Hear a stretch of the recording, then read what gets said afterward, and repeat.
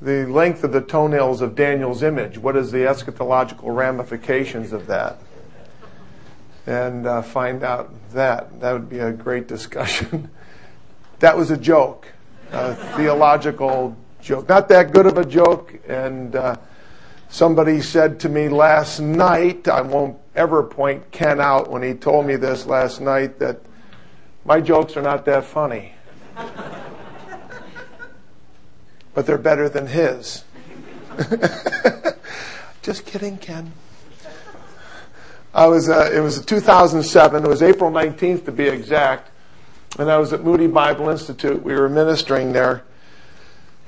And I got a phone call. We were talking to students, etc. And I got a phone call. And I'm thinking it's a student on campus that got my number and wanted to talk to me. It was a young lady.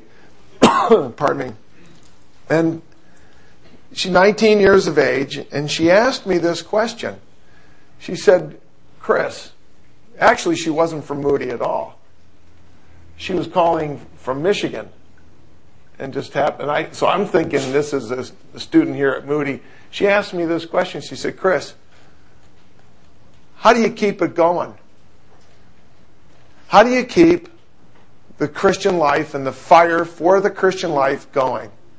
How do you do it? What is the secret? Because she said, I'm dry as toast. I don't know how to keep this going. And you got any wisdom for me? And I really would like to know. And it really got me thinking. We had a discussion, we were talking, and I thought to myself, that's a great question. Because a lot of us feel that way. A lot of us might go through some dry periods, if you please, in trying to find out. Oh, thank you. Thank you, bro. Trying to find out how to keep the Christian life moving. How to keep it not only moving, but keep it rich, keep it vital, keep it lubed, if you please. How do you do that? And that's the title of our little discussion this evening, is Keeping It Going. And I'd like us to we're going to look at a number of passages in the New Testament. But the Bible gives us 4 characteristics that the Christian must have in his or her life in order to be faithful. 1 Corinthians chapter 4, verse 2 says, it is required of a steward to be found faithful. And I think that is so true. It's required in a steward to be found faithful. And this is one of the things I think that we want to be. One of my most favorite all-time hymns is Great Is Thy Faithfulness. I think that's the unofficial school song of the Moody Bible Institute. If you graduated from Moody Bible Institute and you had to look at those words, you're in trouble. When you sing the song. Great is thy faithfulness, O God my Father. The guy that wrote that song, I think his name is Thomas Chisholm, was a part of Moody Bible Institute. And it's one of my all-time favorite songs, hymns, if you please. And moreover is required in stewards that a man be found faithful. So how do you keep it going? What are the characteristics that you got to have in your life to keep your Christian life vibrant, rich, full? What do you got to do? Okay, let's talk about it. What are these characteristics? Well, first of all, the Christian must be informed. The Christian must be informed. The Bible teaches faith comes by hearing and hearing by the Word of God. You do not have growing, vibrant faith without the Word of God. Now you can say, well, what if I get thrown into prison? And I'm in prison for 30 years and they take away the Bible from me, etc. Well, is that your situation right now? The answer is no. So let God deal with it then. But you do have a Bible. Most of us have multiple Bibles. Some of us have computer Bibles. We've got Kindle Bibles. We got all these things, right? It's just amazing. The Christian must be informed. 2 Timothy chapter 2. Would you turn there, please? 2 Timothy chapter 2, verse 15. And this is one of the, actually, this is the theme verse of Moody Bible Institute. Now, I'm not selling Moody Bible Institute tonight. I just happened to go there, and this is their theme verse. And it's study to show thyself approved unto God, a workman that needs not to be ashamed, rightly dividing the word of truth. And this is exactly what it is, to study to show ourselves approved unto God. And what we want to do is we must be informed. Now, what must we be informed about? I think one of the things, or a few things that we need to be informed about is man's condition. Man is lost. Do you believe the Bible? I hope you do. I'm thinking of that ministerial candidate that was being interviewed by other ministers. And he was sitting there, and they had this big battery of guys. They wanted to ordain him. And so they said, one guy would fire a question at him. He said, "Do you believe in the hypostatic union of Christ?" And this ministerial candidate looked at him and says, "Isn't it in the Bible?" And the questioner answered, he says, "Yes, it is." He says, "Then I believe it." He says, "What do you think about the deity of Christ? Is it in the Bible?" "Then I believe it." But that's not good enough, actually. What we need to know is, what does it say about the deity of Christ? What does it say about the hypostatic union of Christ? What does it say about, well, not necessarily the length of the toenails of Daniel's image. I don't think that's a big one. I've never seen J. Dwight Pentecost write on that or anything else like that. But that's kind of still, that's that joke thing. Anyway, we're trying to, anyway, we need to understand man's condition. And the Bible teaches clearly that man is sinful. Man is sinful. Romans chapter 3:23. Romans 3:10. There is none righteous, no, not one. Then your neighbor might be the nicest person in all the world. They might cut your lawn for you if that's your case. They might, be there when you're in the hospital. They might come and visit you. They might help do things for you. But without Jesus Christ, what does the Bible say about their condition? They're lost. There's none righteous, no, not one. All have sinned and come short of the glory of God. 3:23, 6:23. The wages of sin is death. So you work on a patient, or you're interacting with a son. These people without Jesus Christ are lost. They're just lost. And that's what we have to understand. Man's condition, apart from God, is that they're lost. Then they need a Savior. And turn with me to 2 Thessalonians. We touched on this morning, but 2 Thessalonians chapter 1. 2 Thessalonians chapter 1.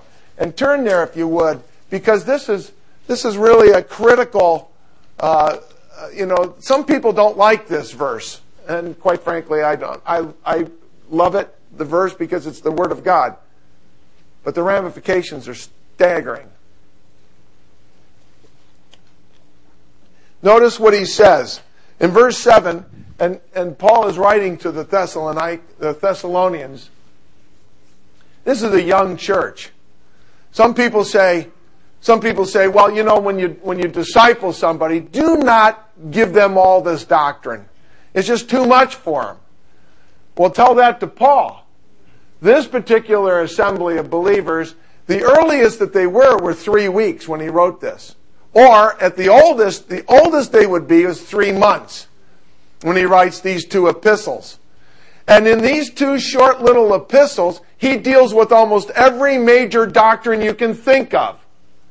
Divine retribution, we'll see that in a second. The Trinity, the deity of Christ, the rapture of the church, the Antichrist, Satan, all these different doctrines. He deals with every one of them to this little assembly in Thessalonica. So don't think, well, I can't interact with somebody when they first get saved. It's just too much to talk about the doctrine of the Trinity. You better talk about the doctrine of the Trinity. You start right away and you start, moving. And this is exactly what he does. And notice what he says. He's saying, verse 6, is it a righteous thing with God to recompense or to pay back tribulation to them that trouble you. And to you who are troubled, rest with us. when the Lord Jesus shall be revealed from heaven with his mighty angels in a flaming fire, taking vengeance on them that know not God, and that obey not the gospel of our Lord Jesus Christ, who shall be punished with everlasting destruction. Look at that verse. That's what he says. Ever being destroyed, but never being consumed. How do you have everlasting destruction? I had a friend of mine that said to me on this verse, he said, Chris, that's aeonius in the Greek. That means it's a terminus point. That means it ends. I said, is that your case, Joe? He goes, absolutely. I said, isn't that interesting, Joe? Because in Romans chapter 16, it says everlasting God's the same word, aeonius. I said, God ends? He goes, well, no. I said, then this doesn't mean that either. It's divine retribution forever and ever and ever. Jesus preached more on hell than he did heaven. He preached more on hell than any other subject in the New Testament. He preached more on hell than anybody else in the New Testament. And he died to save us from it. It's an absolute real place. And people without Jesus Christ, and it doesn't matter what the funeral director or the mortician can do to the body, and making them look like they're sleeping in this casket type of thing. Without Jesus Christ, they will spend eternity. The moment they die, they will spend eternity in the lake of fire. They'll first go to hell and Hades will be cast, death and Hades will be cast into the lake of fire. Revelation chapter 20. We have to be convinced of this. So all of a sudden it takes the whole idea of the Christian life and what are you going to do for me lately, Jesus, takes it out of the realm of that and puts it in the realm of we've got a job to do. If that's true, and it absolutely is what we just said about man's condition and then man's condemnation, then we've got work to do. Wouldn't you say that's true? And a lot of us are so self-centered. We're very self-centered on how I am doing today. Instead of looking at how the world's doing, and they're going to spend eternity in the lake of fire. And yet, I'm more concerned about me than I am them. And that's true of my life. To my shame. To my shame. So we need to be informed about man's condition and man's condemnation, for sure. And then also God's salvation. You believe this verse, don't you? There's no aim under heaven given among men whereby we must be saved. If that is true, and it is, and there is no other name under heaven given among men whereby we must be saved. And we believe what Jesus had to say, that I am, when he said, quote, I am the way, the truth, and the life. No man comes to the Father but by me. Then it behooves us to tell them. If he is the only way, and they are condemned without him, and we have the reprieve, don't you think it makes sense to give it to him? Or how selfish are we? Seriously, how selfish are we? That we would withhold from people the only thing that makes a difference in their life. The only thing that makes a difference in their eternity. We have to be informed. I like what the psalmist said. I'd rather be a doorkeeper in the house of the Lord than to dwell in the tents of the wicked. I've preached in Wall Street before they shut it down with armed guards and all that kind of stuff. After 9/11, it's like an armed camp. But before then, in the early 80s, I'd preach in front of the stock exchange. And I'd see these limos, one limo picking up, one guy getting in the limo. One guy getting in the limo and going out to the Long Island. Or going, to the Hamptons or someplace like that. I mean, it's just incredible. One guy, right? In fact, they had this one guy. He came to work one day. Had his attaché case in a limousine. And he went up to his, he got out of the limousine. The chauffeur did not think anything weird. He goes out, I guess he thanked the chauffeur, went up to his, 60 floors, took his attaché case, and they didn't have movable windows. They have big air conditioning system. Took his attaché case, smashed the window out, cleaned the glass out of the casement, threw his attaché case out, and jumped right behind it. He was a CEO of a big conglomerate. He couldn't take it anymore. He just couldn't take life anymore. You think this guy had it all, and he had nothing.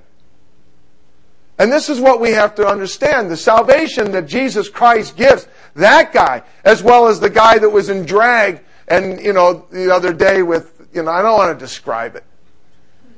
But if you were with us in the open air, it was disgusting. That guy needed Jesus. The biggest perverts need Jesus. The guys when we went, oh man, that's like, wow, get away from me type of thing. They need Christ. And so we need to be informed about this. Why were we so shocked anyway? They're just living out their life. They're living out their sinful life. What do we expect from somebody who they can't possibly have a moral life before God, right? They can't possibly have a great life before God apart from Jesus Christ. So then we're shocked when they start doing drugs because of the emptiness in their life. We're shocked that they're doing alcohol or they're doing sex or they're doing, all this kind of stuff. They're so empty. We have Jesus Christ who fills that void, true? And we're quiet. We're quiet. I was talking to Malcolm the other day. This place is strategically located. This is, I was talking to Brian, and he said, Miami's a Sodom and Gomorrah. This is like this is like incredible. And after going down near Cortez Avenue, I guess it's Avenue, and wherever that other A1A and Cortez, the beach there, and I'm going, Brian's right. Brian is absolutely right. This is worse than Venice Beach, and I didn't know that was possible. And it's just amazing to me. Just amazing. Every one of those people need Jesus Christ. We're here at Boulevard is a lighthouse. I praise God for all the stuff that you do, door to door. You got the map over there, how many houses you visited. And then you've got the outreach for the soccer. You got the outreach. I'm thinking, where's the highlight outreach? And they play it down here with the scoops and all that. You don't have a highlight team? This is amazing. You guys got outreaches galore because you believe in this. You believe we should do this. And thus, this place becomes like an emergency room. Steve Price is an emergency room doctor. He does a lot of triage. You'll get people in here with AIDS. You'll get people in here that are drunks. You'll get people in here that'll throw up on the carpet. You'll get people up. You'll have these kinds of things. But what else are we doing with our lives? What else are we doing? And so we need to be informed. We really need to be informed, and not only of man's condition, man's condemnation, and God's salvation, but also we need to understand God's faithfulness. They are new morning by morning. Great is thy faithfulness. Your mercies are new every day. And the thing that when we look at our own lives, somebody once said, and this is a little poem that I've never forgotten and I love it. To look around is to be distressed. To look within is to be depressed. To look above to Jesus is to be blessed. We need to look above to Him all the time and get our eyes off ourselves and start really maybe sing Open Up every day. Turn your eyes upon Jesus. Look full in His wonderful face. And the things of earth will grow strangely dim in the light of His glory and grace. Right? Got to get our eyes off of us. I'm so selfish. I'm so stinking myopic. And I look at Chris Schroeder, and what a boring view. But when I look at him, I look at Him and keep my eyes on Him. Thou wilt keep him in perfect peace, whose mind is stayed on Thee. Because in the Lord God, Jehovah is everlasting strength. You'll have perfect peace when you consistently look to Him. Moment by moment. Consistently looking to Him. God's faithfulness. Psalm 37 tells us of that faithfulness. Read that Psalm. Psalm 37 is just absolutely wonderful. Oh, actually, we look through the whole Bible. The whole Bible, we start to see how great God is.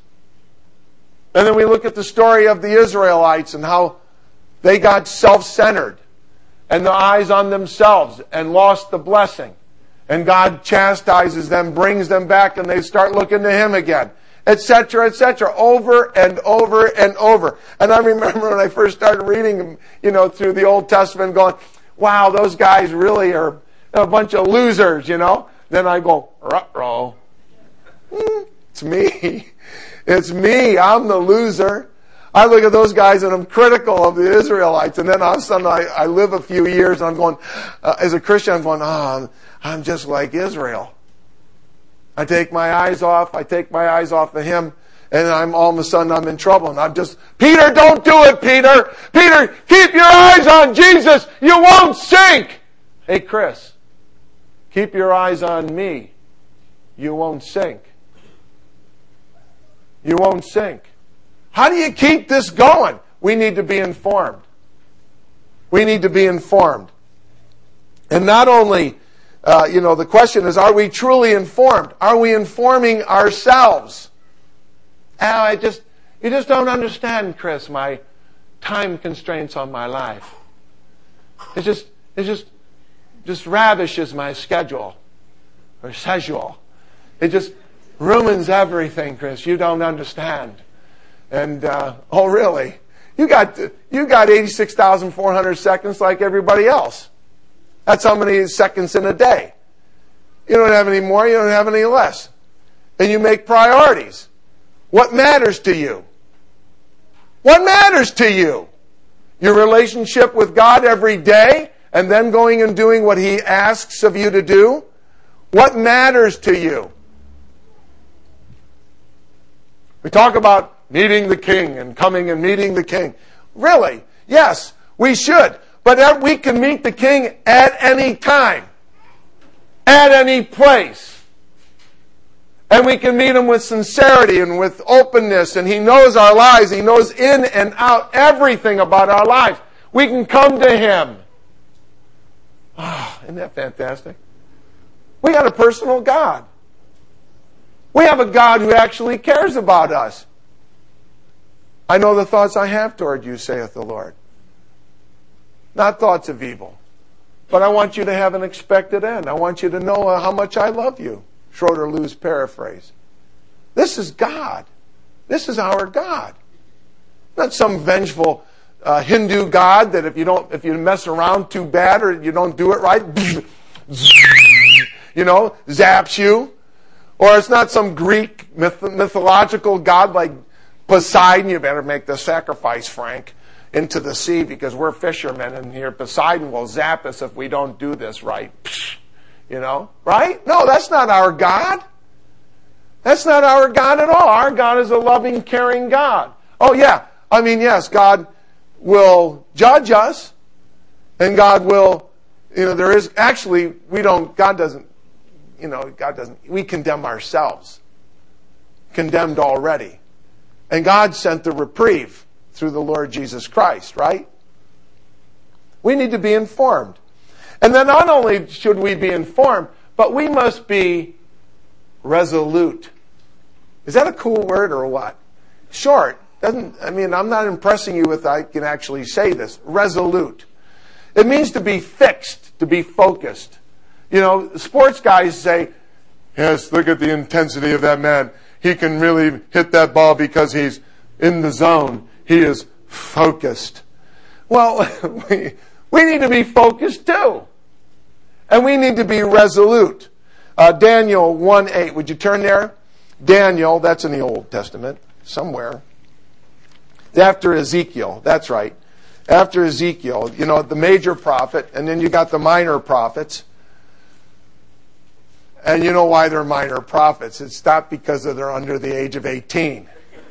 It's the length of the book. That's another preacher joke. And these are really, if you're like wanting to preach, you can get these online. No, I'm only kidding. Daniel 1:8, it says, but Daniel, he was confronted with a situation in which they wanted him to eat this particular food. And people ask me, why are you a vegan? Why are you a vegan? Are you kidding me? You're a what? A vegan? I'm not a vegan for philosophical reasons, for health reasons. But look at what Daniel says. And Daniel purposed in his heart that he would not defile himself with the portion of the king's food, nor with the wine that he drank. Therefore he requested of the prince of the eunuchs that he might not defile himself. Now, what he was saying was this. The point that I'd like us to look at is not that he was vegan or ate the vegetables or didn't, drink. That's not the point. The point is he purposed in his heart. Oftentimes we are confronted with situations that we should have already made a decision whether we were going to fall into it. We make the decision not to look at the pornography now, not when we're sitting in front of the screen. We make the decision not to cheat on our wives or our husbands now, not when, the heat of this, oh, that guy's so handsome, he has greener pastures, or, all that kind of stuff. You do that decision now. You purpose in your heart now. You make that decision now. Because we do make that decision. It is a decision. It is decided. We just didn't fall into this thing. It is a decisive, and we need to be resolute. We need to be resolute in our conviction. We need to be convinced what Paul said, that the gospel is the only way. I'm ready to preach the gospel to you there at Rome also. It is the power of God unto salvation. We've talked about that. We need to be resolute in that. We need to have that resolute in our conviction. We are not, listen, I go to the assemblies, we talk about the assemblies as there's some kind of denomination. Not on your life. Not on your life. I'm not the great-great-grandson of John Nelson Darby. I'm not. My grandfather died a Christian Scientist. I come from a Roman Catholic family, in the Boston area. I mean, it wasn't in Boston. That's where the family comes from. And then the other side, the Schroeder side, they're like nothing. Except my grandfather had these intense headaches, and so he went with the Christian Science route. He's a brilliant metallurgist. I mean, brilliant. Graduated from college at 16 from Stevens Institute of Technology. This guy was like really smart, my grandfather, right? But he wasn't smart enough to know that Jesus is not some principle. But he was a person. And the thing that's really amazing to me, I tell you that because when I come among the assemblies, and when I was telling with Malcolm and Joanne yesterday, we were talking about, coming into the assembly. When did you come into the assembly? I didn't know what an assembly, quote unquote, ecclesia, ecclesia. And so that means assembly. I mean, and they gather together in the name of the Lord. But we're here by conviction, not by convenience. I'm not here because they got a great youth group and they've got, and they do all this junk. I do this because it's New Testamental. I don't believe in assembly principles. I believe in New Testament principles. You cannot defend the other way. You can only defend this. You can't do it. I'm sorry. Actually, I'm not. I'm not sorry. Let me rephrase that. Let me rethink that. I'm not sorry because it is New Testamental. No pastor in the Bible. In fact, it's only used once. We had at Tepsi. I said, okay, guys, let's look up the word pastor. Pull out your Strongs. Boom.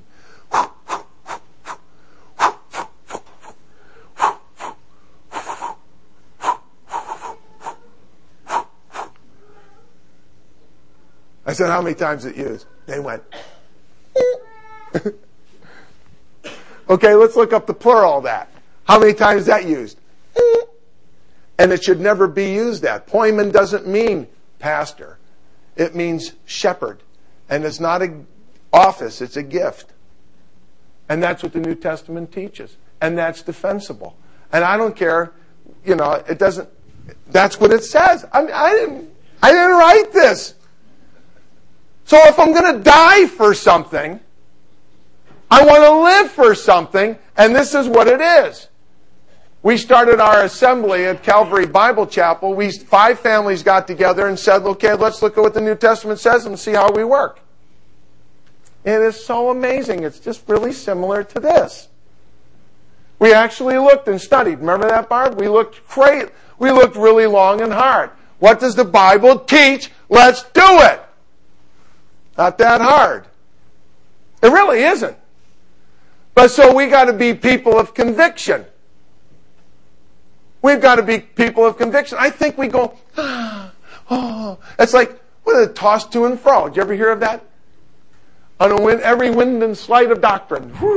Oh, what about this? Well, so-and-so said, well, he said, what if they both say something totally opposite? What are you going to believe? The Bible. That's what you're going to believe. So, listen, bro, you got a beautiful wife, you got a nice family, all this kind of stuff, right? Well, if you had to move or something, where would you go? I mean, I've had people say to me, what would you do? I'd say, well, I think and really pray hard about starting a new assembly. Well, we don't got all this beautiful stuff and all these wonderful people here and all that. Well, you had to start somewhere. And teaching New Testament truth. I want to tell you something. We might be losing a generation. Because we who are now and say we hold to these things, do we really believe it? And if we say we do, we give it lip service, and we really don't, we're not really people of conviction, we're really people of convenience. What is that telling our kids? It's okay to compromise. Listen, this is what we need to be, people of conviction. What does the Bible teach? I believe it. That settles it. It's not that hard. It becomes hard when we get political on it. We need to be people of conviction. We need to be resolute in our conviction, resolute in our control. The Bible teaches in Ephesians, turn with me to Ephesians chapter 5. Ephesians chapter 5.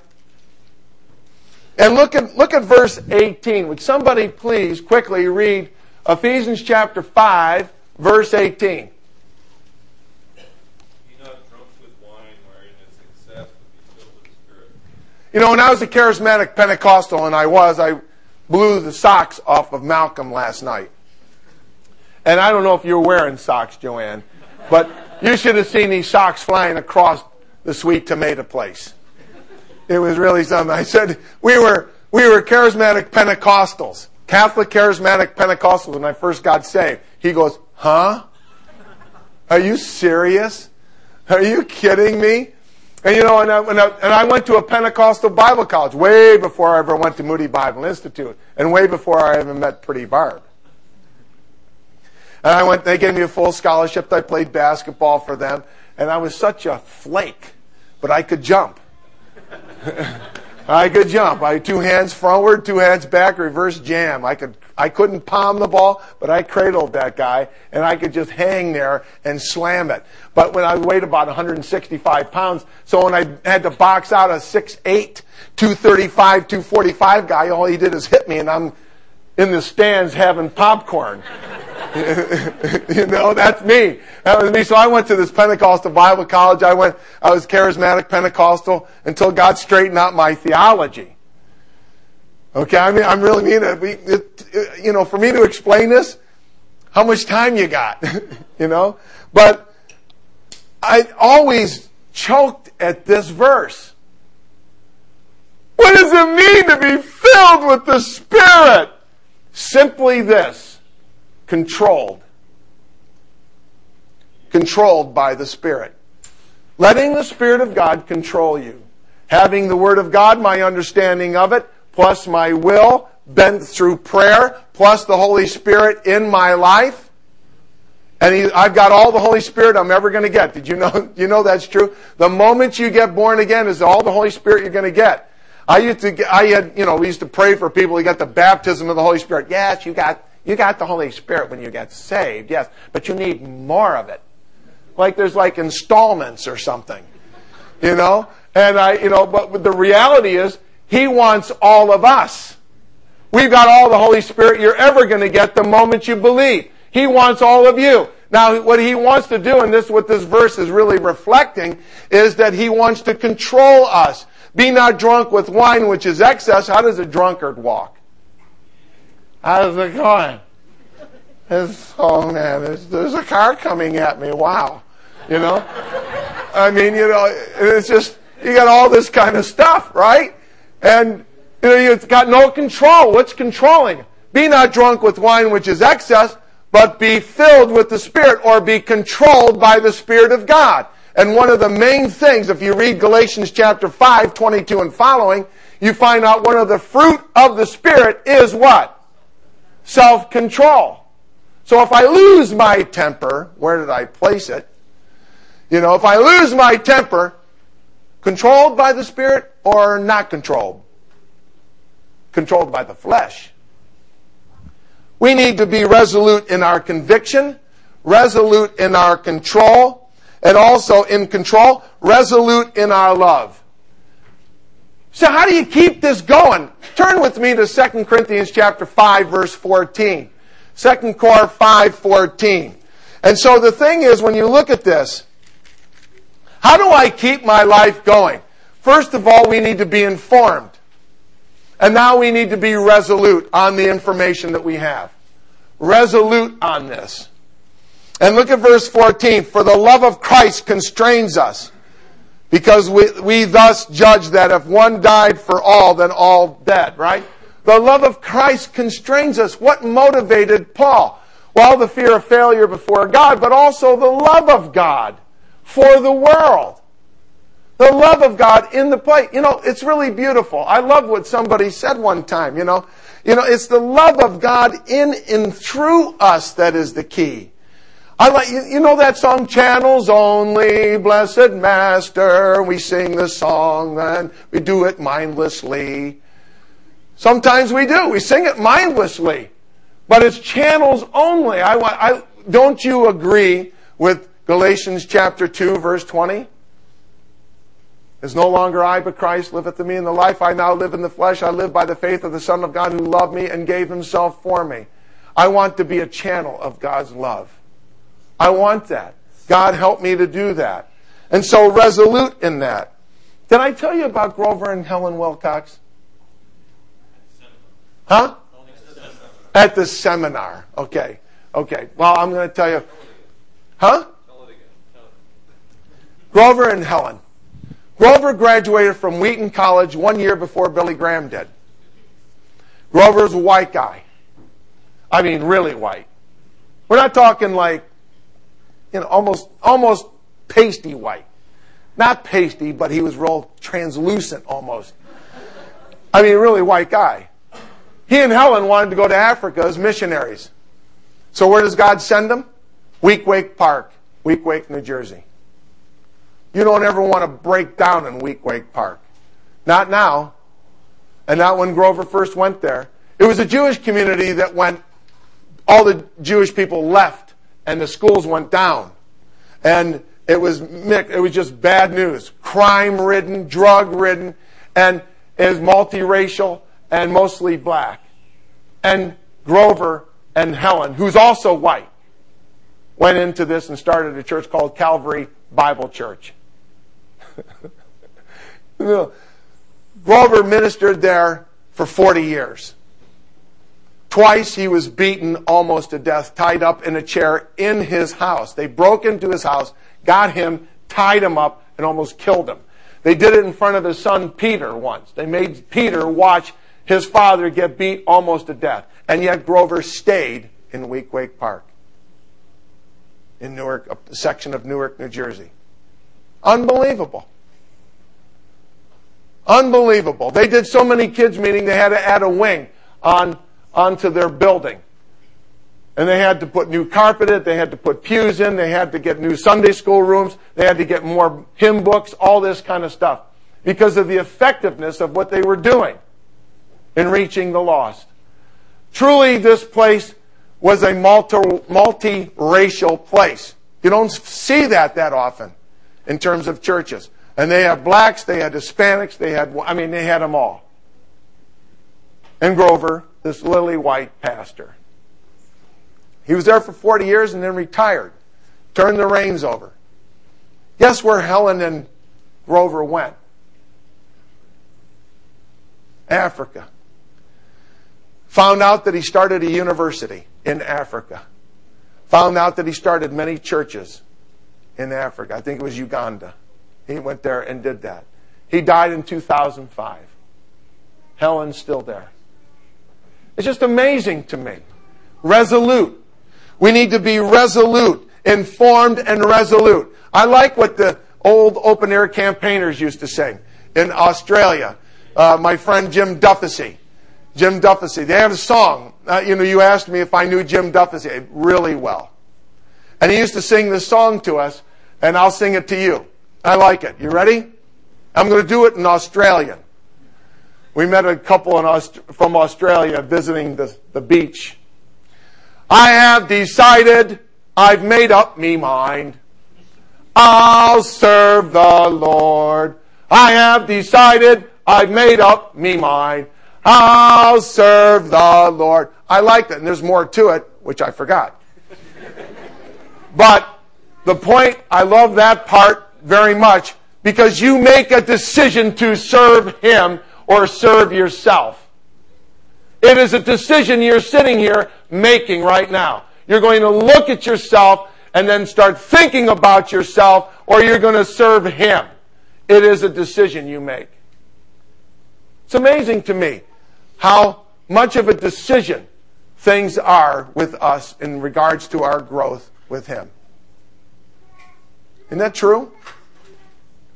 And so are we firmly resolute? And not only must we be informed and resolute, we must be obedient. Would you turn to the Old Testament to 1 Samuel 15. 1 Samuel 15. And look at this passage. And you know this passage. I'm sure you know this passage really well. Because it's when he comes back, Samuel meets Saul. And Saul doesn't do exactly what God tells him to do, right?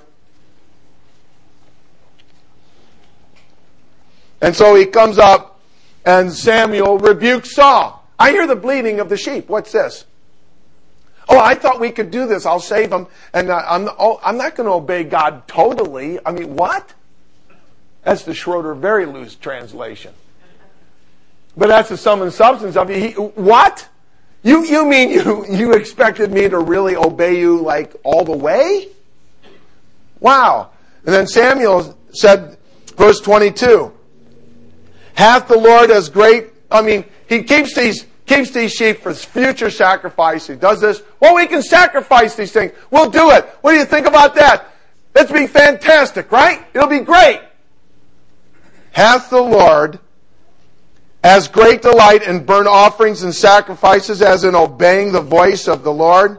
Behold, to obey is better than sacrifice, and to hearken than the fat of rams.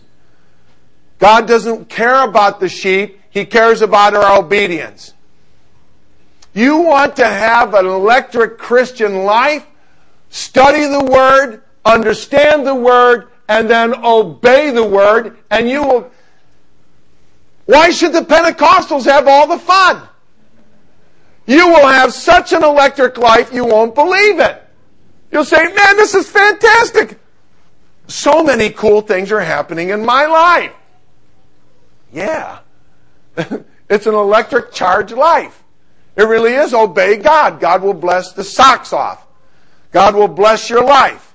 He will really do that. And so he says, now notice, for rebellion is as the sin of witchcraft. What did they do with guys who were witches? They stoned them. They killed him. Notice else what he says. And stubbornness is iniquity and idolatry. And so what does God want from us? He wants obedience. So we must be obedient. Obedient to His Word, to His will, and to His work. I want to ask you a question. Here's a killer question. I'm sorry. I'm not faithful to God if I don't ask you this question. Do you know the will of God for your life? Do you know that what you're doing right now is the will of God for your life?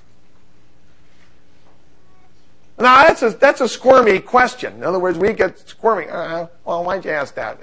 You went from preaching to meddling. I really liked you until that point. Well, my job is not to have you like me.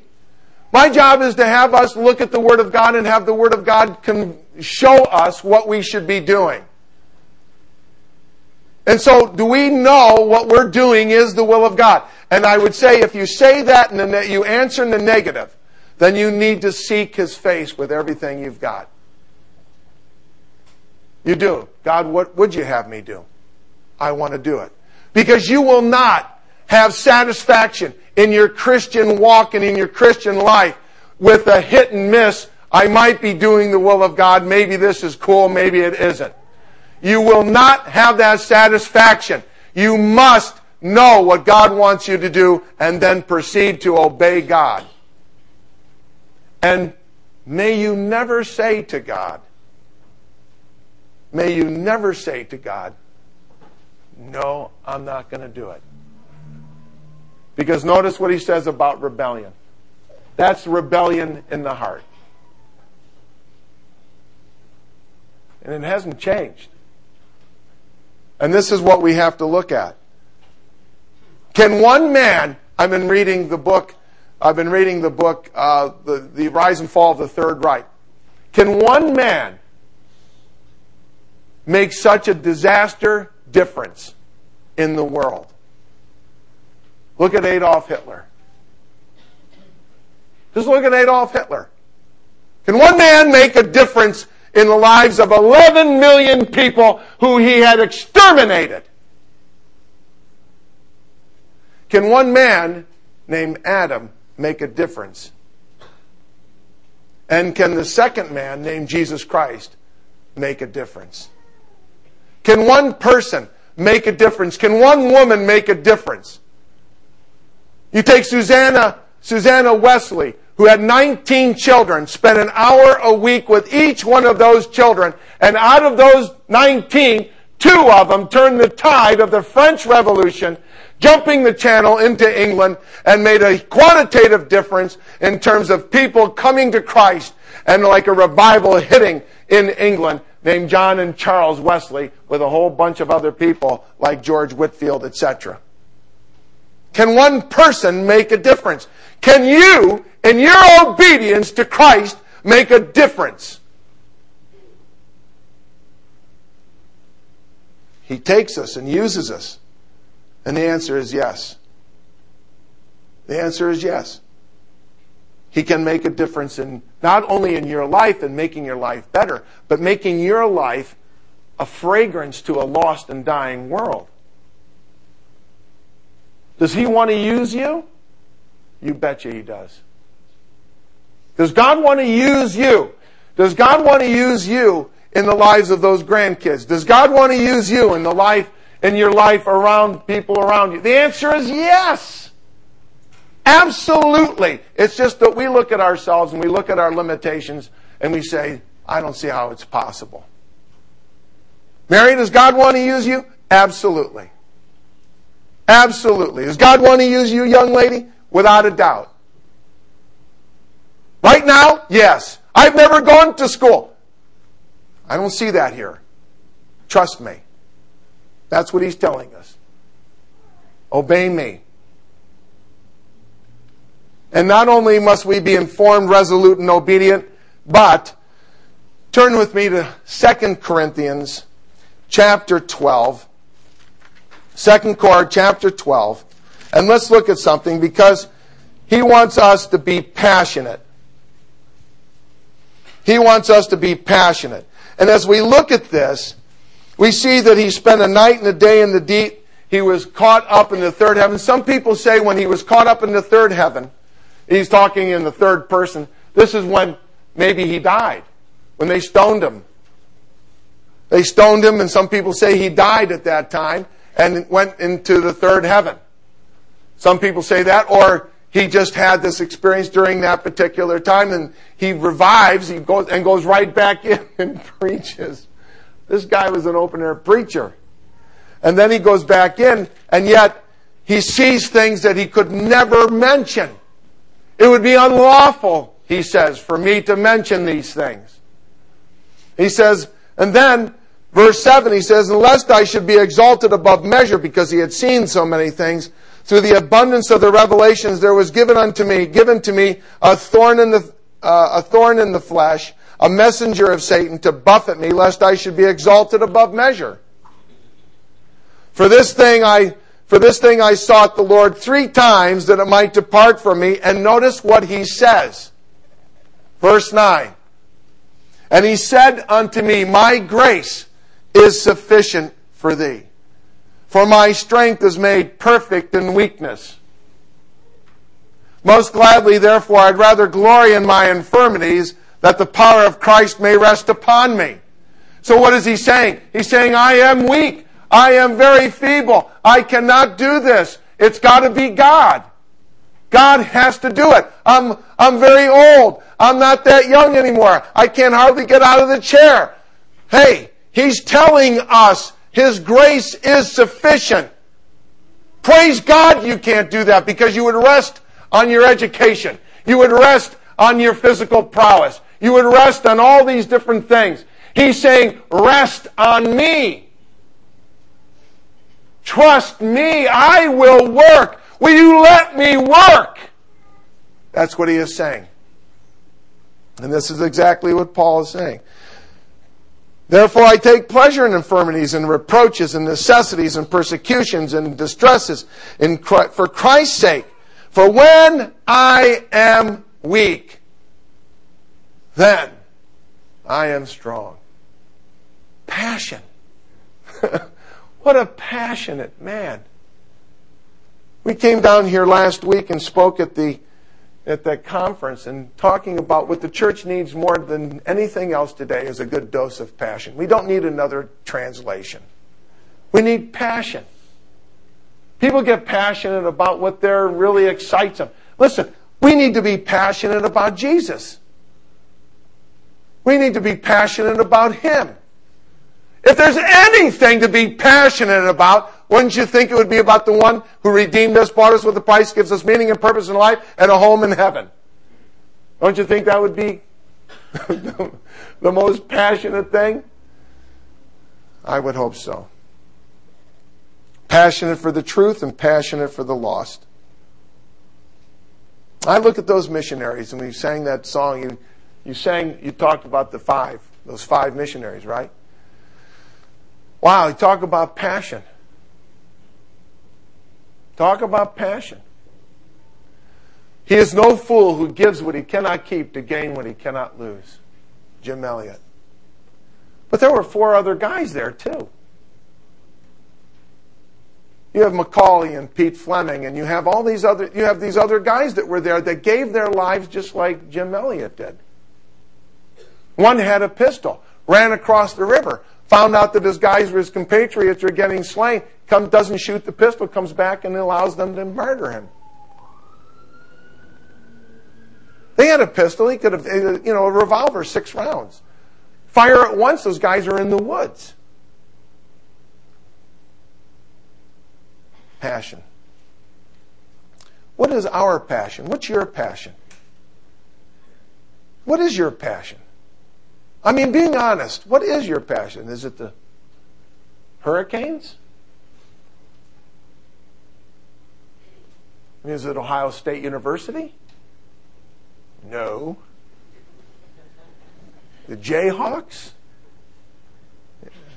I mean, but what is our passion, really? NASCAR? I know a guy that wears... he's got a NASCAR belt buckle, NASCAR belt, NASCAR underwear, NASCAR... laces. NASCAR shrine in his house. You go to his house, you feel like you should genuflect. You know? And the way you do that is, like this. And it's just amazing to me. He's got such a passion for, You need a chiropractor afterwards. What are we passionate about? Shouldn't it be Jesus? Our chief passion is Him. Passionate about the truth. Passionate about the lost. Giving them the truth. We must be informed. We must be resolute. We must be obedient, and we must be passionate. You want to know how to keep your Christian life going? Have these 4 characteristics in your life. Have them in your life. I did an open air meeting one time. A friend of mine we were students. I was a student at Moody, and he comes up and he said, "It's Friday. It's a Friday afternoon, I think it was." He said, "Chris, let's go in the open air." I didn't want to go, and I was feeling like a little achy. I said, "Ed, I don't feel so good." And he looked at me.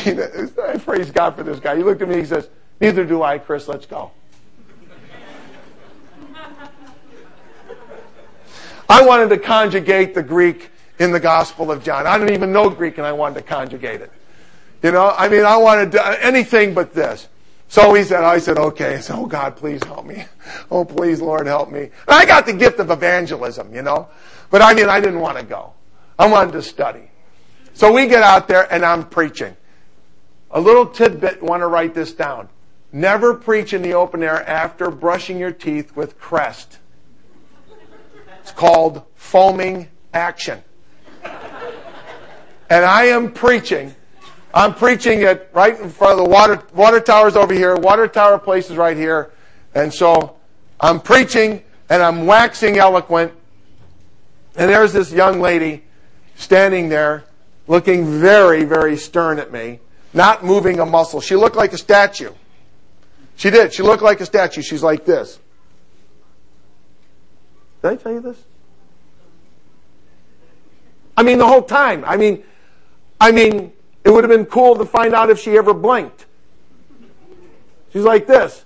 3 girls were sitting on a curb.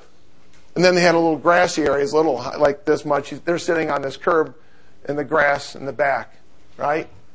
I'm on this corner preaching away. And I'm going, "And Christ died." Poof. Here comes, and it's visible, big time. White spitball. Right here, and hits, I am not lying, between the eyes of this lady. Right here. Boom.